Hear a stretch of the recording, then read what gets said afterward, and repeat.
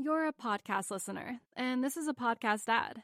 Reach great listeners like yourself with podcast advertising from Libsyn Ads. Choose from hundreds of top podcasts offering host endorsements, or run a reproduced ad like this one across thousands of shows to reach your target audience with Libsyn Ads. Go to libsynads.com now. That's LIBSYN ads.com. Hey everyone. If you like this podcast, you should check out the full finance journey at realvision.com/RVPod to get the full view of what Real Vision is all about. A video on-demand platform you can watch anywhere. Our members get daily videos and analysis, plus access to more than 3,000 videos for beginners and experienced investors alike, and live events online. You'll join the most thoughtful community in finance. More than 300,000 people who trust Real Vision to be the anchor to truth in the financial world. To get started, visit realvision.com/RVPod and use the promo code podcast10 to get 10% off our essential membership for your first year. Enjoy the show.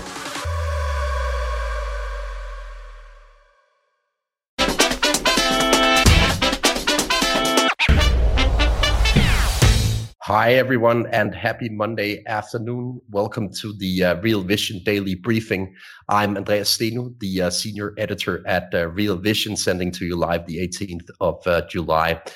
The economic slowdown is rather evident again if we watch the news flow of the day. Apple is planning on slowing spending and hiring growth due to the upcoming economic slowdown, basically. And that news led equities lower on the day, with NASDAQ ending almost 1% lower. To debate what lies ahead for the economy with me today, I've invited a macroeconomic superstar, in my view, to the show, Luke Gromen, the founder of Forest for the Trees. Very warm welcome to the show. Thanks for having me on, Andreas. It's great to be here. Luke, I wanted to start today's discussion with a very fresh data print that we received today from the National Association of Home Builders. It's basically a survey designed to gauge the housing market conditions, and it dropped 12 index points. Please give us your sort of top-down view of the economy 1-2 months ahead. Yeah, I think based on what we're hearing, we saw back in May, third week of May, the U.S. economy not just tap the brakes, but slam your face off the steering wheel, step on the brakes. And what we've been hearing in the last couple of weeks has been that the U.S. economy has hit another slamming of the brakes. And I think this National Association of Home Builder data point is simply probably at the leading edge of what is likely to be a series of pretty surprisingly negative data points in the U.S. Economy over the next 1 to 2 months.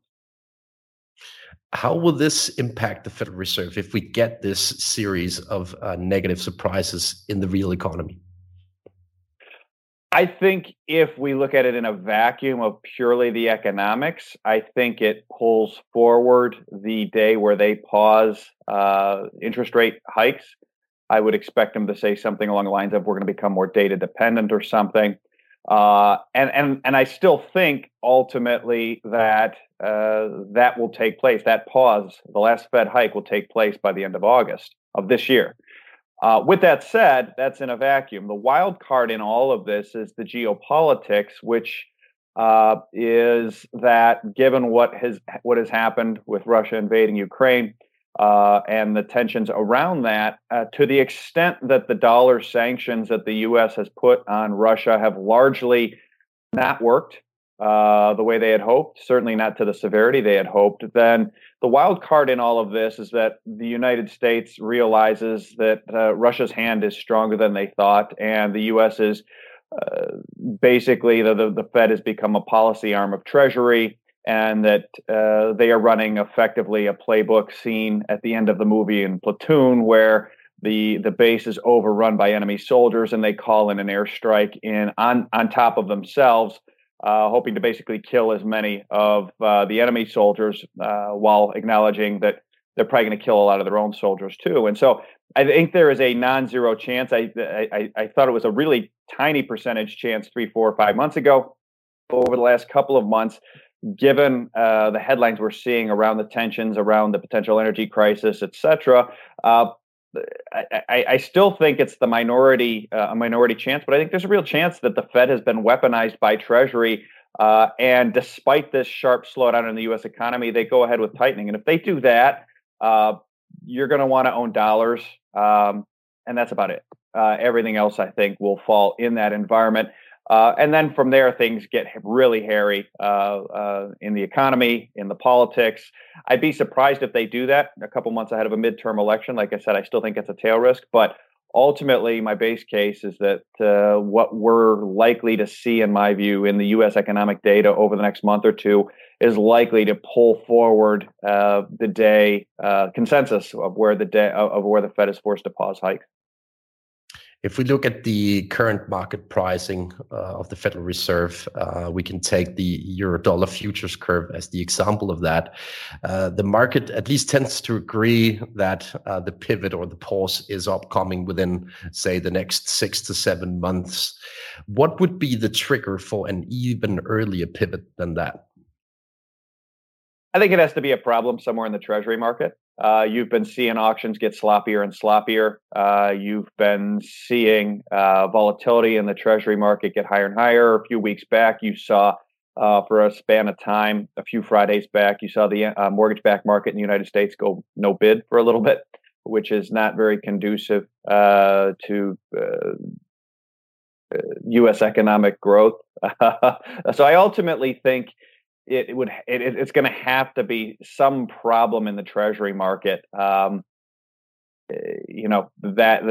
for me, when you define what that could be as extreme as something that we saw at the short end with the repo rate spike in September 2019. It could be as subtle as what we've seen numerous times since, maybe most pronounced in March 2020, where you saw the Treasury market begin crashing alongside stocks, rising yields into a recession. Again, is very non-conducive to, forget the U.S. economy, it's very non-conducive to the U.S. government's funding status. So that, to me, I think it has to be something around the Treasury market that forces the Fed to pause. You could also maybe get some good news on energy. I think a window on that may have passed with Biden having been in Saudi last week and oil having already been off the highs, but we'll see. But I think the real big thing to watch is Treasury market, and in particular dysfunction in the Treasury market. If you ask me, we already see signs of liquidity stress emerging in the bond markets. Take, for example, the amount of fails to deliver in the repo space. It's rising week after week. Would that be one of the gauges that you would follow over the coming months in terms of gauging the liquidity stress in markets? I think it would be probably one of a number of them in trying to put together the mosaic. There's no, I would say, one thing, but yeah, I'm looking at that. I'm looking at what has happened to FX hedged Treasury yields as a big one. I think when you look at the FX hedged yields of U.S. Treasuries for European investors, they're all-time lows. Yen, they're near all-time lows. They are negative, which means as you see, you are paying foreign investors not to buy Treasuries at this point on an FX hedged basis. And so when we've seen these types of negative numbers in the past, it has generally stress in credit markets have generally followed pretty quickly. Fed pivots have generally followed pretty quickly. We're already there. So a big part of that, of course, in terms of driving that is the strength of the dollar. And so the dollar is already strong enough to create some very severe, to create increasingly severe, I should say, stresses in the credit markets and Treasury markets specifically. So I think it's coming to a head rapidly, and that's ultimately the basis for why I think the Fed's going to be forced to pivot by the end of August. One thing is the Fed outlook, but the fiscal policymakers can obviously also try and tackle the current situation via, for example, austerity measures. You recently made the case, Luke, that policymakers are sort of deluding themselves that austerity is still an option. What do you mean by that? Please unpack it. Sure. So when you look back throughout history, Carmen Reinhart and Ken Rogoff did a piece, a research report, a book, 10 or 11 years ago, I guess now. And the title of the report is "It's Different This Time."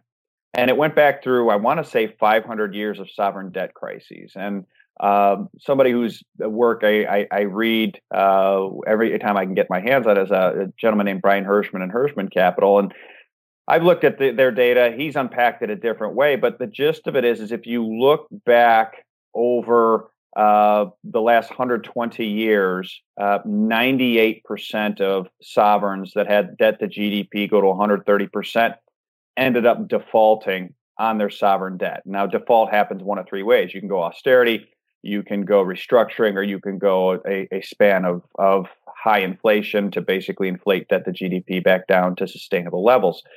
Almost all of them work this default via inflation, simply because you're a sovereign, you can print money. That's usually how it works out. And so the United States is, number one, obviously, in our business, 98% shots over 120 years, they don't come around very much in the investing business.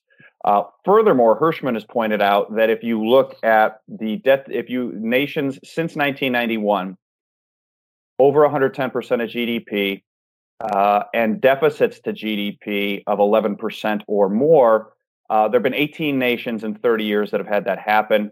100% of the 18 nations defaulted on their debt, usually via high inflation. So the point here is that the United States went above 130% in 2020. The United States remains above the 110% threshold in the second case, and U.S. deficits have already exceeded the 12% or the 11% threshold last year. Obviously, that was coming off the COVID crisis. So I think between that and reserve status for the U.S., there's a bit of a respite. However, if policymakers put the U.S. into recession via austerity, it's basically a layup that deficits as a percent of GDP, which are currently around 6 to 7%, the highest they've ever been to start a Fed tightening cycle, by the way. It's a layup for them to get to 10 to 11% of GDP in just a modest recession, let alone a severe crisis. And so the U.S. at that point would be satisfying those two conditions. Now, and I failed to mention, 18 out of 18 countries that satisfy those conditions over the last 30 years defaulted on their debt within 2 years. And so now, is the U.S. going to default on treasuries? No. Is the Fed? To me, what that tells me is that these conditions have really already been satisfied. The the Fed's going to have to return to effectively monetizing U.S. deficits, because austerity, when the U.S. government is 22% of GDP, is simply not a politically palatable policy option. It's not an economically palatable policy option, because when you're 22% of GDP and you cut spending 20%, like Janet Yellen just did in the last couple of months, what you end up doing is you get GDP down. And when you get GDP down, when debt to GDP is still 125%, like it is in the United States, what you get is a debt death spiral, where you get GDP down. As long as your interest rates are above, since you can't take your nominal rates negative as the reserve currency issuer, debt goes up and up, GDP goes down. So ultimately, sooner or later, and again, within 2 years, the Fed's got to come back and start remonetizing. So that's ultimately, when you look at the breakdown of the history of where the U.S. hit, of the structural nature of these deficits. I mean, you're looking at 115% of tax receipts are Treasury spending, entitlements, and defense alone, let alone everything else the U.S. government spends money on. So there are things we can't cut, and then we can print the money. So I think ultimately, this view that quickly became consensus, that Powell can be another Volcker. And run can tighten policy, and Yellen can implement austerity at the fiscal level. It's a delusion. It's not going to happen. And I think we are in the very early stages when you talk about the home builder survey, when you talk about what Apple's saying, when you're talking about what the U.S. GDP did in the first half of the year. We're in the very early stages of this being proven to be a delusion, that austerity, the ability to do austerity in the U.S. is a complete delusion. We're going to take a quick break and be right back with more of the day's top analysis on the Real Vision Daily Briefing. You're a podcast listener, and this is a podcast ad. Reach great listeners like yourself with podcast advertising from Libsyn Ads. Choose from hundreds of top podcasts offering host endorsements, or run a reproduced ad like this one across thousands of shows to reach your target audience with Libsyn Ads. Go to libsynads.com now. That's LIBSYN ads.com. I hosted the UK economist Frances Coppola last week on this show, and she basically forecasts a new era of very easy fiscal policy paired with tighter monetary policy. Do you think that mix can work to solve the current situation? That's the old Druckenmiller playbook, right? A lot of fiscal stimulus and tight, loose fiscal, tight monetary, and it's really good for your currency. And it worked, in Soros's book, in the book Market Wizards by Jack Schwager. Druckenmiller talked about how when the Germans did that after reunification, it was great for the Deutschmark in the 90s, and the U.S. did it in the early 80s. It was great for the dollar. Do I think they can do it again? No. And the reason I think they can't do it again is what we just described is going to be really good for the currency. If the dollar strengthens, which would happen if you did that, what Coppola said, we're already seeing that there isn't sufficient demand for treasuries to avoid dysfunction in the treasury market with the dollar where it is today. So you talk about taking the dollar even higher, you're going to be sending FX hedge treasury yields even lower. And so basically you would see a nonlinear increase in deficits that would likely send interest rates higher. And again, when the U.S. ran this in 82, debt to GDP was 30%. The Germans have always been much more fiscally restrained, certainly back then than today. We're not starting from a position that we can run this given where the dollar is. You strengthen the dollar from here with that playbook, that Soros, Druckenmiller, strong dollar playbook, which is deficits up, rates up. You're going to create problems in the global economy around dollar funding, and the global economy is the majority of global GDP, right? Starting in 2014, emerging markets were the majority of global GDP for the first time in 350 years, right? So you can sort of take every playbook, every model that a lot of economists run prior to 2014, you can throw them in the trash because we've never seen anything like this. The first time in history that emerging markets are the majority of global energy demand post 2014 or 2015. Again, take all the pre-14, 15 models and throw them in trash because you have to modify them or else you're going to come to the wrong conclusion, like what the Fed's doing right now, in my opinion. If we look at the recent signal sent by the Federal Reserve, for example, from Waller, from the committee, he's been very vocal that the Federal Reserve intends to bring inflation-adjusted interest rates back into positive territory across the yield curve. Do you think that's even a possible scenario over the next couple of quarters? Sure, if they want to create a bigger crisis than 2008, yeah, they could do it. It's so interesting to me, right? These guys, they fly to sound. They're such political animals. I mean, you go back to November of 2020, Larry Summers and Jason Furman, who was an economic advisor to the Biden to the Obama administration, knows the Biden administration. These guys put out a paper pointing out that it was critical to keep a little r below big G, right? So it's critical to keep nominal rates, interest rates below nominal growth. And you're still there for the moment, but if you take real rates positive, you won't be there for very long. And so they're literally advocating a policy that they said would bankrupt the government and break the system 2 years ago, not even 18 months ago, because the polls stink because of inflation, which was the policy they were advocating. So they actually succeeded what they wanted to do. They actually got the dynamic that they need to get the fiscal situation of the United States to a sustainable situation, which is we saw in 2021, 129% debt to GDP fell to 122%. So we delevered debt to GDP by 7 percentage points. It took 11% nominal GDP and 8% CPI. Listen, that's what you needed to do. If you didn't want to do that, you should have been an adult and actually implemented austerity 30 years ago, 20 years ago, 10 years ago, but you weren't. You were children and you simply didn't, you weren't leaders. And so the failure of leadership on both sides of the aisle in the United States and in other Western social democracies means this is what you have to do. You have to inflate it away. So, but now the polls are saying people are mad about inflation. And so you're going the other way. So to me, yeah, I saw he said that. I think it's a bad idea. if they do it, sure, you're going to have a tremendous crisis. We're going to see the housing, we'll talk again in 2 months, and that housing index will go from 67 to 55 to 45 to 30, obviously well into recessionary levels. And then they'll all be freaking out. Oh gosh, why are treasury auctions going so badly? And why are yields going up in a recession? And this is the worst crisis ever. And the balance sheet's gonna be 20 trillion in 2023. And so sorry, I'll get you, you've got me a little worked up now. I just think there's such politicians flying to sound, and I think it's not very helpful to, it's like being on a plane of which we're all riding on, knowing the pilot isn't flying by looking out the front window. He's looking at the ground as he's flying by.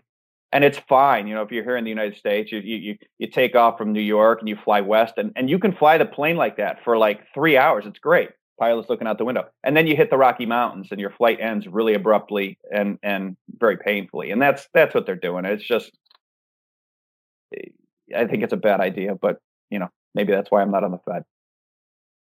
In a year from now, will we be debating quantitative easing and negative real interest rates again? Oh, I think we'll be beyond debating a year from now. I think it'll already be done. I think they'll be back to it. Yeah, I tend to agree. Let's shift gears a bit and move to the other side of the pond, because we got interesting news from the Russian gas company Gazprom today. They've apparently sent so-called force majeure letters to 3 clients relating to the lack of gas flow to Europe. First of all, what do you make of that game of chicken between Russia and Europe right now in terms of the gas supply? I think Putin holds almost all the cards, whether people like that or not. That's increasingly looking to be the facts of the matter. He has the gas and he's got the better balance sheet. I think if I was playing his hand and I wanted to make my point, and I wanted to do so in a way that hurt as few women and children, so to speak, and old people as possible, I would shut it off now. And I would let them feel what hot temperatures feel like, and I would let them know that I meant business and that they better get their stuff in order and start paying me how I want to be paid, and they better, what all the other issues going on around this, because I do think it's a very complex, not black and white, very shades of gray matter. That's when I would do it. Versus, I think doing it in December, doing it in November, doing it in January, you're going to make yourself the bad guy. And he's already the bad guy, but you're going to create an unnecessary humanitarian disaster among innocents. And I like I said, if I was in his shoes, quite frankly, I think it's maybe a sign of goodwill, a little bit of like, listen, we're just going to shut it off now, and we'll let you guys see how you like summer without it. And you come back and call me when you're serious. I want to play a soundbite for you in relation to this debate. It's from an interview I did with Swiss-German Alexander Stahel, a solid commodity expert, on this exact topic of the Russian gas supply. And he's pretty convinced that they will never re-allow the gas supply to flow again after the maintenance of Nord Stream 1. So let's listen to the soundbite and get back to the discussion. The Europeans need it while they can, but for sure now, they're going to do everything to diversify away from it, and they're not going to get back to the Russian experiment. In fact, I would argue this will be the only time in 100 years where we're going to go through that experiment and something better will come out of it. Now, first we have to feel the pain for the next couple of years, but at some point something better will stand there, and then we're all glad we don't have to deal with that Russian flow. And you're absolutely spot on. They cannot just redirect those gas flows into Asia.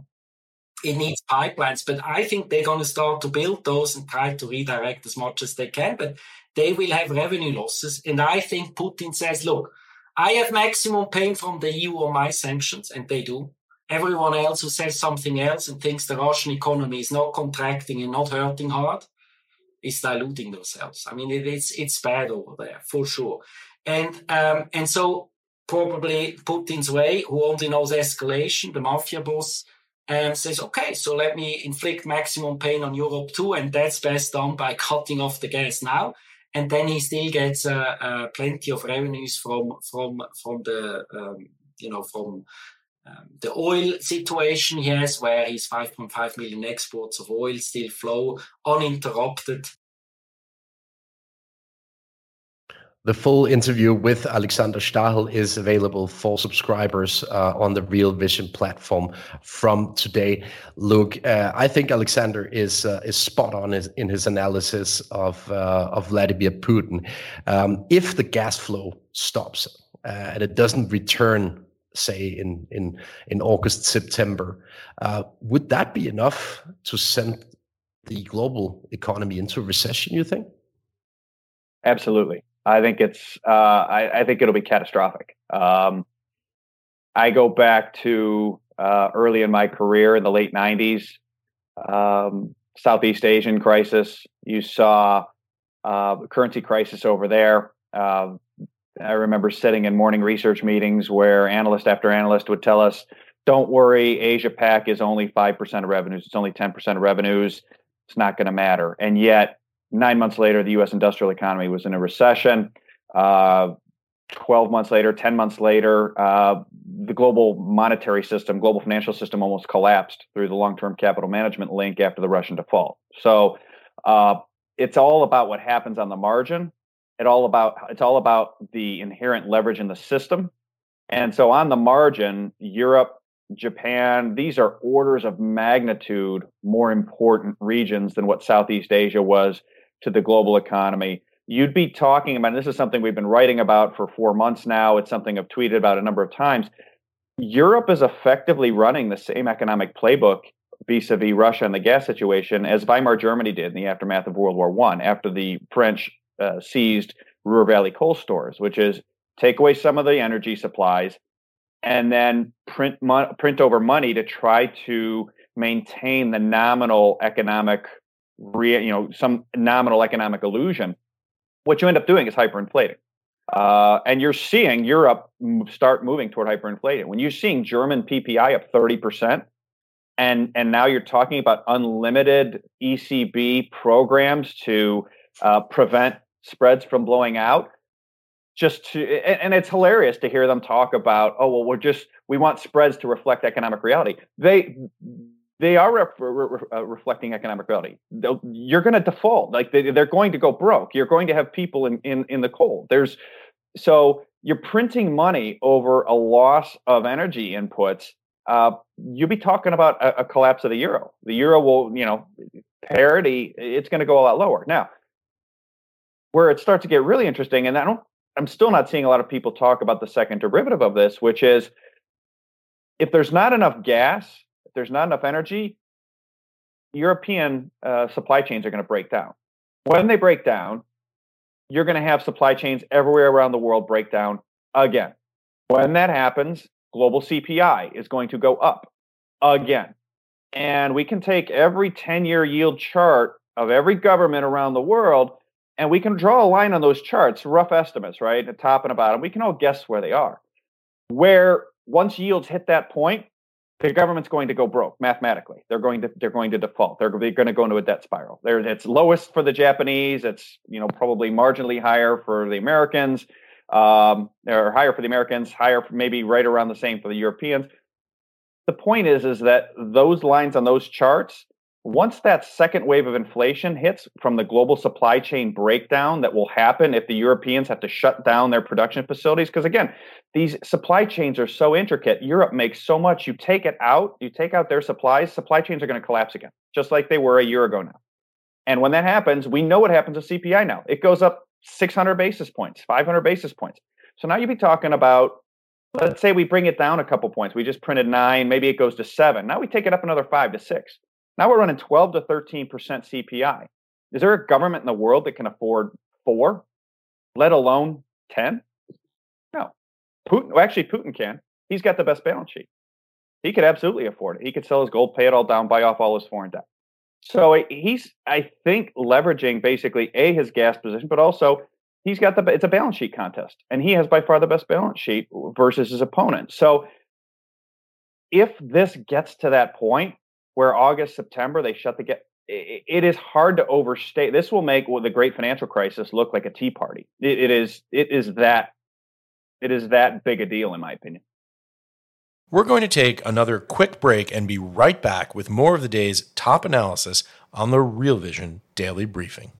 You're a podcast listener, and this is a podcast ad. Reach great listeners like yourself with podcast advertising from Libsyn Ads. Choose from hundreds of top podcasts offering host endorsements, or run a reproduced ad like this one across thousands of shows to reach your target audience with Libsyn Ads. Go to libsynads.com now. That's LIBSYN ads.com. I ultimately also wanted to pick your brain on the repercussions for the reserve status of the dollar as a consequence of this ongoing crisis with Russia. We know that both Russia and China have taken firm action over the past couple of quarters. So please unpack for us what's going on in the reserve space, so to speak.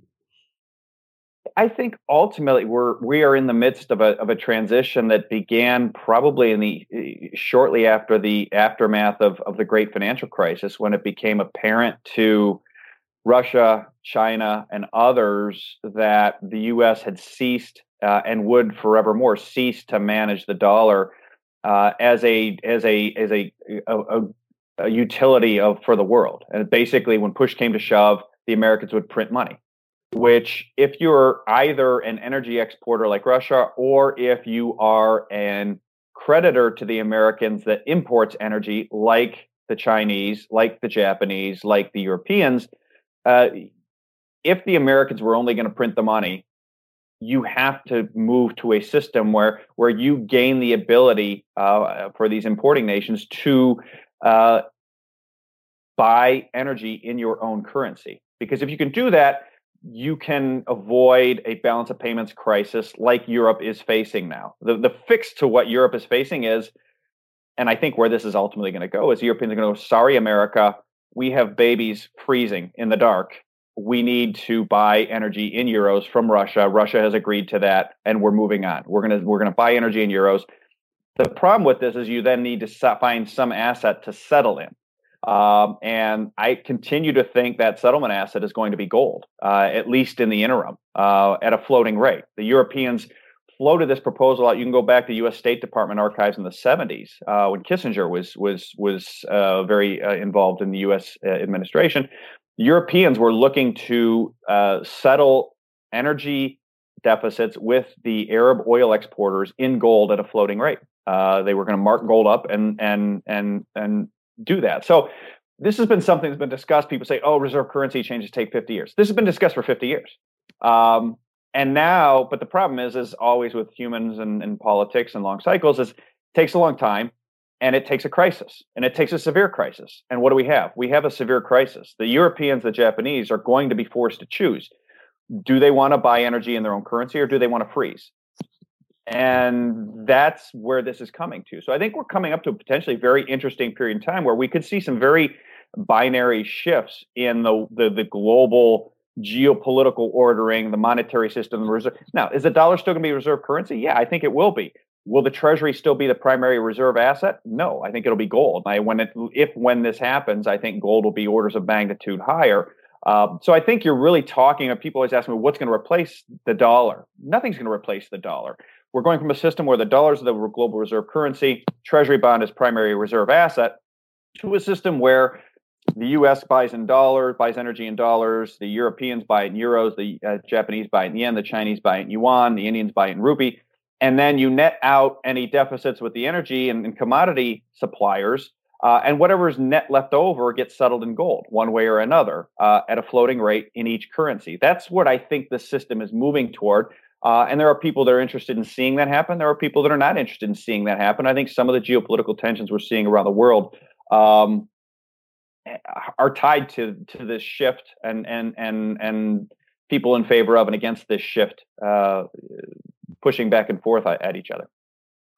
We have time for a couple of questions from the audience, Luke, and we have a great question from someone at the Real Vision side. What happens, in your opinion, if the Fed pauses and inflation stays above 4%?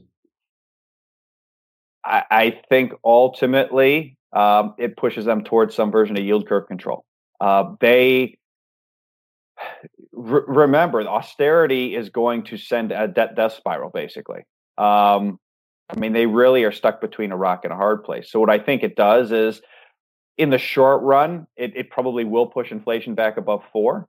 This is a problem familiar to places like Argentina, Turkey, et cetera, these twin deficit nations with these balance payments problems, high levels of debt.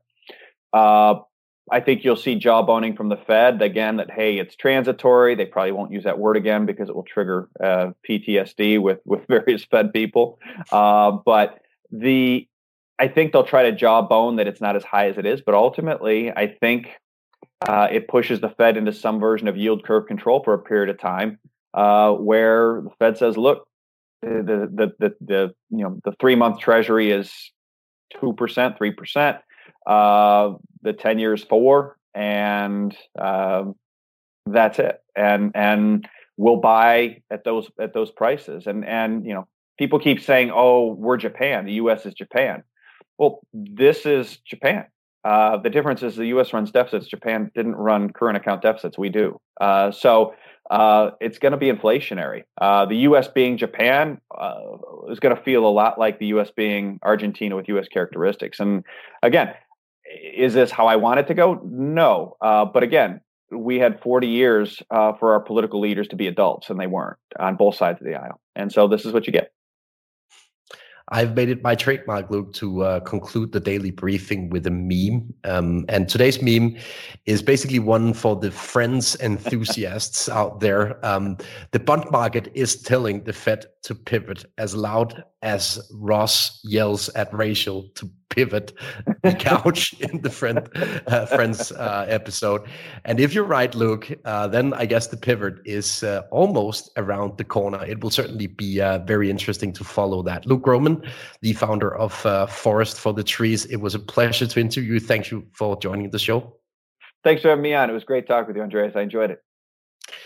This concludes the daily briefing for today. My colleague Ash Bennington will be back tomorrow. So see you there. Thank you.